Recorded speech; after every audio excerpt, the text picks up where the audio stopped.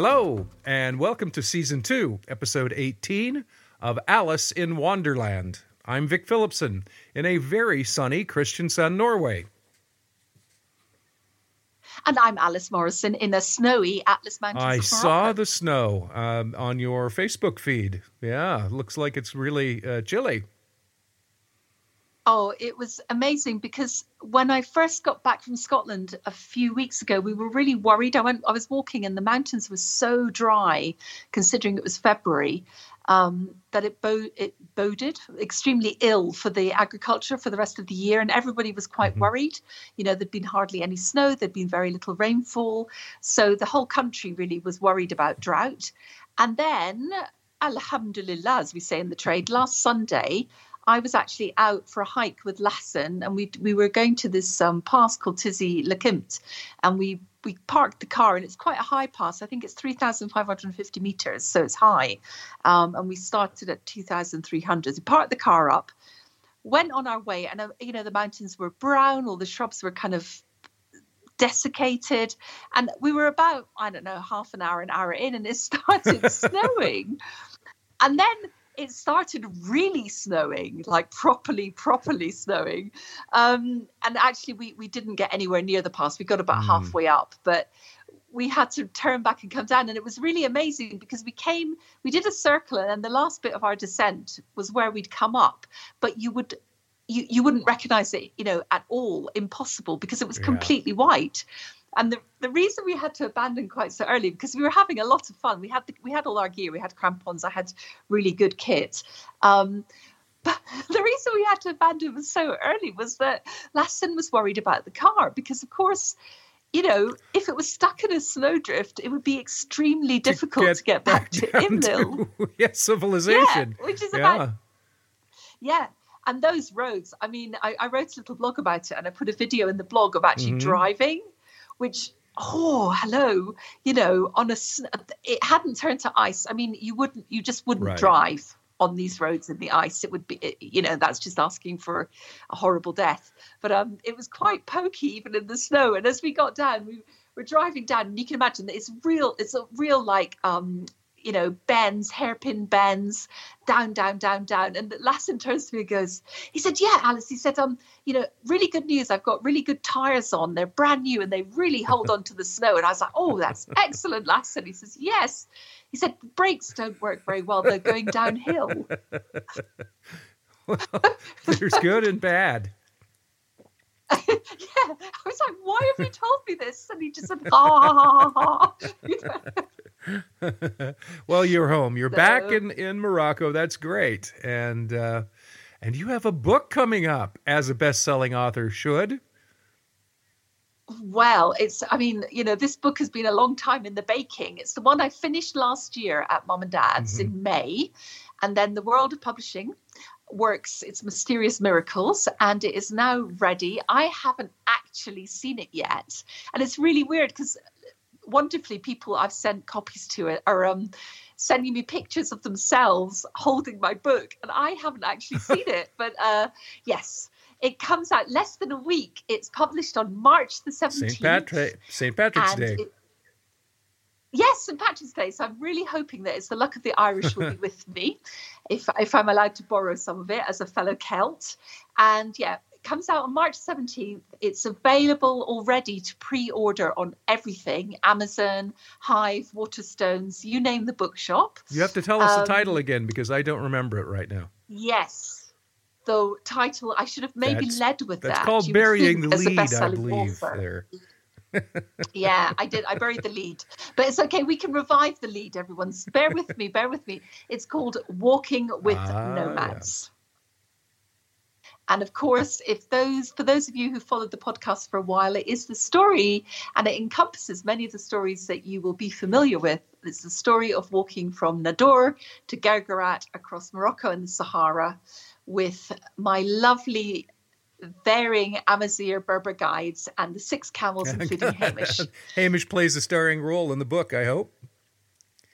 Hamish does play a starring role, and it's really funny because I asked the publisher, there's pictures in the book, obviously not as many as the millions that I took, but there's a selection, and I asked that the whole team be put in, mugshots of all of us, and I demanded a picture of Hamish.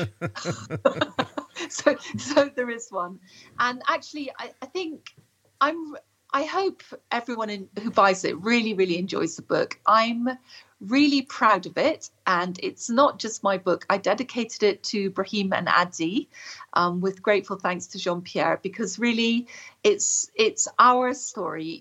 I wrote it. That was my job, while Adi was making the bread promptly every afternoon and Brahim was looking after the camels. But it really is our story, and I hope I have done it justice. I hope I have. I'm sure you have. I'm sure it will be a big hit. I hope folks go out and buy it right away. Oh, well, that would be lovely. We'll put a link in the show notes, Vic, I think. And we've got snow up there, and you've given me a little note here, something called ABC. I'm not sure what that means. A, mountain. B? Well, the mountain was the walk. So just for anyone who's listening, Vic and I exchanged notes about what little things we have to talk about. So A was my mountain walk with Lassen. B is... At home. At home, yes. Well, once again, I've had my belief confirmed that people the world over are all share common things, and one of the things we share is I was actually on the phone to my sponsors, Craighoppers, because we are holding a launch event. I should have said this. If anyone listening is from Edinburgh, on March 17th, we are having a launch party and a little talk from me in Craighoppers store in George Street at 6:30. And just go online and get a ticket, because we'd love you to come. But I was on the phone to doing last minute details like what we're going to put in the goodie bags, etc. And there's a real knocking at the door. And this is the morning after the snow. And there's Uthman, who is, I think he's 5 now, 4. And he's knocking at the door, and he comes and he says, "Alice, come out to play."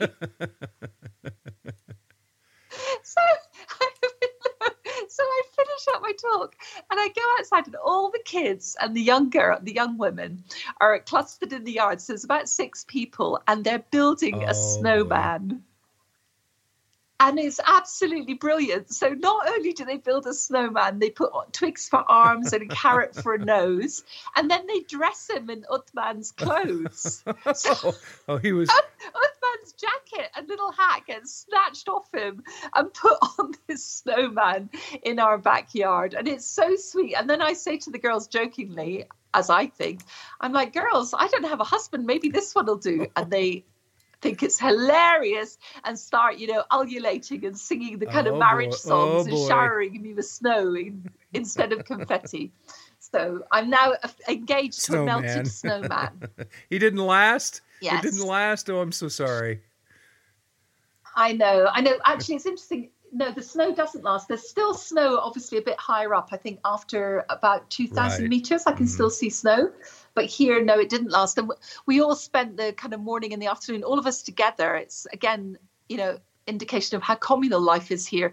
The girls, the older girls, aged, 19, 20, all came up and helped me clear my roof, because we all have flat roofs. And so we have to shovel the snow off, because it was about half a meter deep. Oh, that's great. Oh, okay. And that's, fantastic for everything. Everyone's so happy. Because as Lassen explained to me, he said, when you have snow in the mountains, we consider it like a store, like a treasury. And it's a treasury for water, because it means we'll have enough water for the year. So half a meter of snow, that's pretty heavy stuff. So that's why they get it off, or because it will leak through the roof, or both? Because it's dead flat roofs, and even though we've got holes and channels, it's better to get it off the roof. It's too much. There'd be an awful lot of water when it melted. They do the same thing here, but they don't get quite so excited about just a half a meter. Yeah, well, I guess you get really deep. Yeah, there 2 years ago at Easter time, when everybody went out to the hutte, to their cabins, people had to dig down to get in the front doors. Yeah, it can happen here that in the higher elevations that it might dump 3 meters of snow in a week. Boom. and just bury everything. That's And amazing. sometimes that happens in April. Mm-hmm. Wow. Well, I mean, I'd be very glad if there were a bit more snow because the more water at the moment, the better, really. I think the country feels like, it just needs to suck down that moisture. And in C, it says something about slip. What do you think slip is? Yes. This is very sad. So I managed to navigate my way down the mountain in a blizzard, in a whiteout with my crampons over the rocks. We drove safely back to Imlil. Then the next morning I got up to go for a swim just down the road. But when I saw the road, it was absolutely black ice. And I thought, I am not taking Toyota Yaris down that road for a swim. It's ridiculous. Okay. So instead, I decided to go and just take some photos, around Imlil, because I've never seen it in such deep snow. So I went off, took loads of photos, was walking back down the main street, and I went right down on my right leg. My leg slipped from under me. And it was one of those things, I actually hurt myself. Okay. And my leg, I twisted my knee, which is now fine 2 days later, but my ankle is all swollen up and dodgy. And of course, a guy was watching from a shop, and he was meaning to be pleasant. So he went, "Oh, bravo," and clapped because he thought I was fine. And then I literally couldn't get up on my leg. And he obviously felt absolutely terrible. Was like, "Oh, I'm so sorry. Can I get you a glass of water? Can I help you?" Because I'm like, I had to roll on my tummy. You know that. Roll on my tummy and then sit down for a while. So you didn't leave your spikes on to go out that morning? Well, no, because, it's my local village. And, I had good shoes. I had, grippy shoes on. But black ice is black ice. It is going to get you every time. So I'm annoyed. So I'm not as bad as you, though, Vic, because you've had your feet taken off or something taken off your feet. No, I had a bump taken off the right-hand side of my right foot that I have planned to have done for years. And so it just finally came on my birthday. I got to have an operation, but I'm fine. I have my foot up in the air and everything's going to be fine again. Good. Well, you rest up and take care. Yeah. So, but we have spikes here, when it gets, because we get that condition where it will... it'll snow, then it will thaw, then it will snow, then it will thaw, then it will freeze hard, and you just get this sheet of ice literally everywhere. Yeah. So, and do you know what you call shoes with spikes here? Pigskoo. What? Oh, that's a good name. Well, maybe I'll get some. I mean, it seems a bit over the top to get some Pigskoo from Morocco, but I might do that when I eventually. They're super handy because they're the perfect thing for that condition where you've got ice and really dodgy footing. So, it really does help. Yeah. And so it's good to be back in you've been to Marrakesh? You were in Marrakesh yesterday. Yes, I was. So I'm doing something rather interesting. I've been asked to do the photography for a cookbook by a wonderful Scottish recipe creator called Julie Bassan. And so she had a list of things. I'd sent over a whole load of photos, but also a list of wants. So I zipped down to Marrakesh to take those photos, and I had the most fantastic time. And really, this is the first time since Corona started that I've seen Marrakesh back to life. Yeah, and it was wonderful. I'd forgotten just how much fun Marrakesh is. It is a blast. And because I was taking food photos, so I was literally asking people if I could take a photo of their sweet stand or their mint stall or their preserved lemons or their restaurant. And everyone was just nobody said no.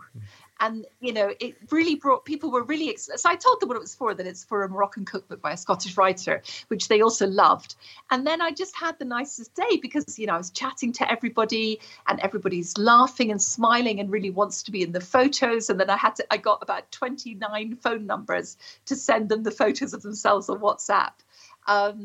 And it was great. So it was a very pleasant, it was like one of those things, it's work, but it's just such an enjoyable experience. And I also got a free lunch at a restaurant. You can't beat. There you go. Do you still have to wear a mask in public there or no? No. Well, nobody was. So maybe if you go I haven't been into a supermarket, maybe if you go into a supermarket, but no, nobody was wearing, a few people, but very few. And I heard today that they've lifted a lot, the final restrictions today. So things like the bathrooms, the toilets in the mosques were closed, and they've just reopened them, which is the piece of news I got from my neighbours this morning. So it just felt good. But, as I say, I had honestly forgotten just how much fun it is to walk around Marrakesh. It is so lively. There's the colours just are everywhere, and it's so bright and cheerful, and you've got the sounds of the Kalesh bells as the horse carriages come past you, and people trying to sell you stuff. But it's in such good humor, and it really felt vibrant and African and wonderful. So I had a fantastic time, and it made me think, guys, come on over, because there is so much life here, and it's just bursting at the seams, and it's spring, so everybody's in a good mood. And it was warm in Marrakesh. My goodness, I came with like loads of clothes from the mountains, and I had to take them all off one by one. You must have had some odd parking arrangement there too. Yes. Well. This is a story, Vic. So parking is a nightmare near the Medina, the old walled city of Marrakesh. So you pay a fortune, and people have got squirreled away little places. So the way you do it is someone will wave you into a parking area. You go in, you leave your keys, you negotiate a price, which makes your eyes water, and then off you go, and then you come back. And so I'd done this, and it was a new place I hadn't used before. So it's down a kind of, you go down into a basement. So I went down to basement, parked my car. And, the guys are always pleasant enough. And I came back to get my car and got my keys. And the guy said, can you give me a lift to Mohammed VI, which is one of the main boulevards out of town? And I was like, sure, no problem. But as he was saying, can you give me a lift? He was scrolling through really explicit porn pictures on his phone. Oh no! I know, and I was like, that looks like a vagina to me, that really does. And there he was, and then I was like, oh my goodness, I really don't want to give this chap a lift. I have no problem. Everyone can do what they wish, but it's a bit odd, you must admit, for a young. I mean, he was in his early 20s to be scrolling through porn in front of a woman who's absolutely the same age as his mother, or probably a bit older. And so then I had to just suddenly forget all my Arabic, every single word, and, pay him and drive off quickly, because I really didn't. I just thought, this is weird. It's too weird. I can't be doing with it. So that was my parking and porn experience. I don't think that's one that I have ever heard anyone recount before. That's a unique. I know. It is. It's a Traveller's Tales. Come to me. There's all sorts of things like that in my book. No, there is no porn in my book. Oh, there is. There's that's right. Sex. Nick, there's quite a lot of details about the love life. It actually features rather prominently into the stories that you'd told, as I recall it. It was a continuing theme. I know, because it was kind of, without being too graphic, it was kind of in your face. Oh, that's yeah. So one final little idea. Why is it good that the roads are bad?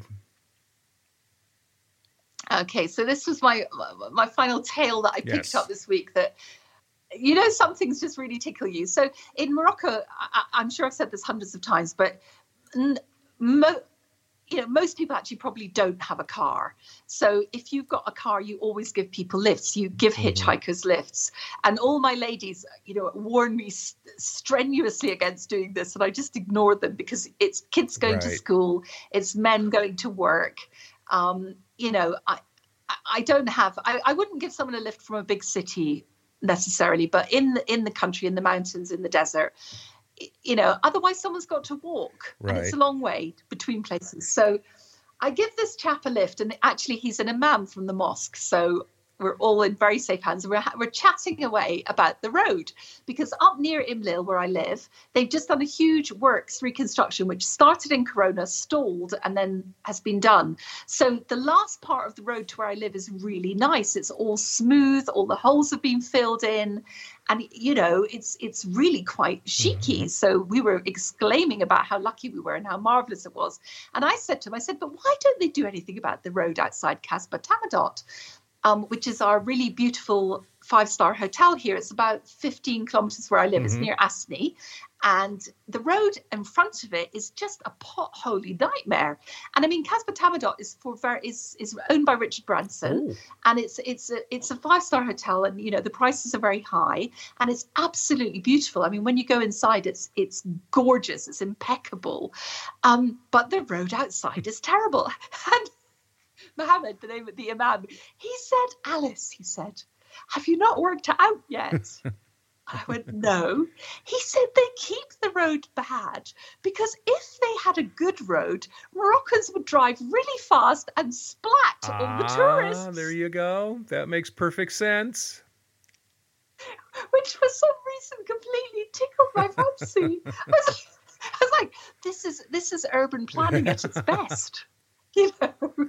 It's people really thinking through the consequences. If we fix the road, we will have, tourist mortality because they're not used to the way Moroccans drive.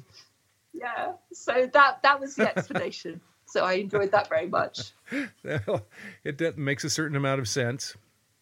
Yeah. Yeah. So. Yeah. Well, we are kind of closing in on the magic hour here. Anything else we need to tell folks this week? Except it's glad to be back. I'm awfully glad to get to talk to you again. It's been a long break here, and yeah, it was good to take a pause after Jordan, and it's nice to be back. Yeah, I think really the main thing I say to people is, you know, if you enjoy the podcast, please do support me and buy my book, Walking with Nomads. Available online and in all good bookshops, and out on March 17th. So that is less than a week till my book. It's very exciting when a book comes out. You know, my books and my cats are my babies because I'm a sad person. But I'm really excited to share this one with you. So I really hope people like it. I'm keeping my fingers crossed. We'll put a link in the show notes. Yeah, that'd be great. All right, Alice. We'll speak to you in 2 weeks. I'm looking forward to it. Okay. Bye-bye. Take care.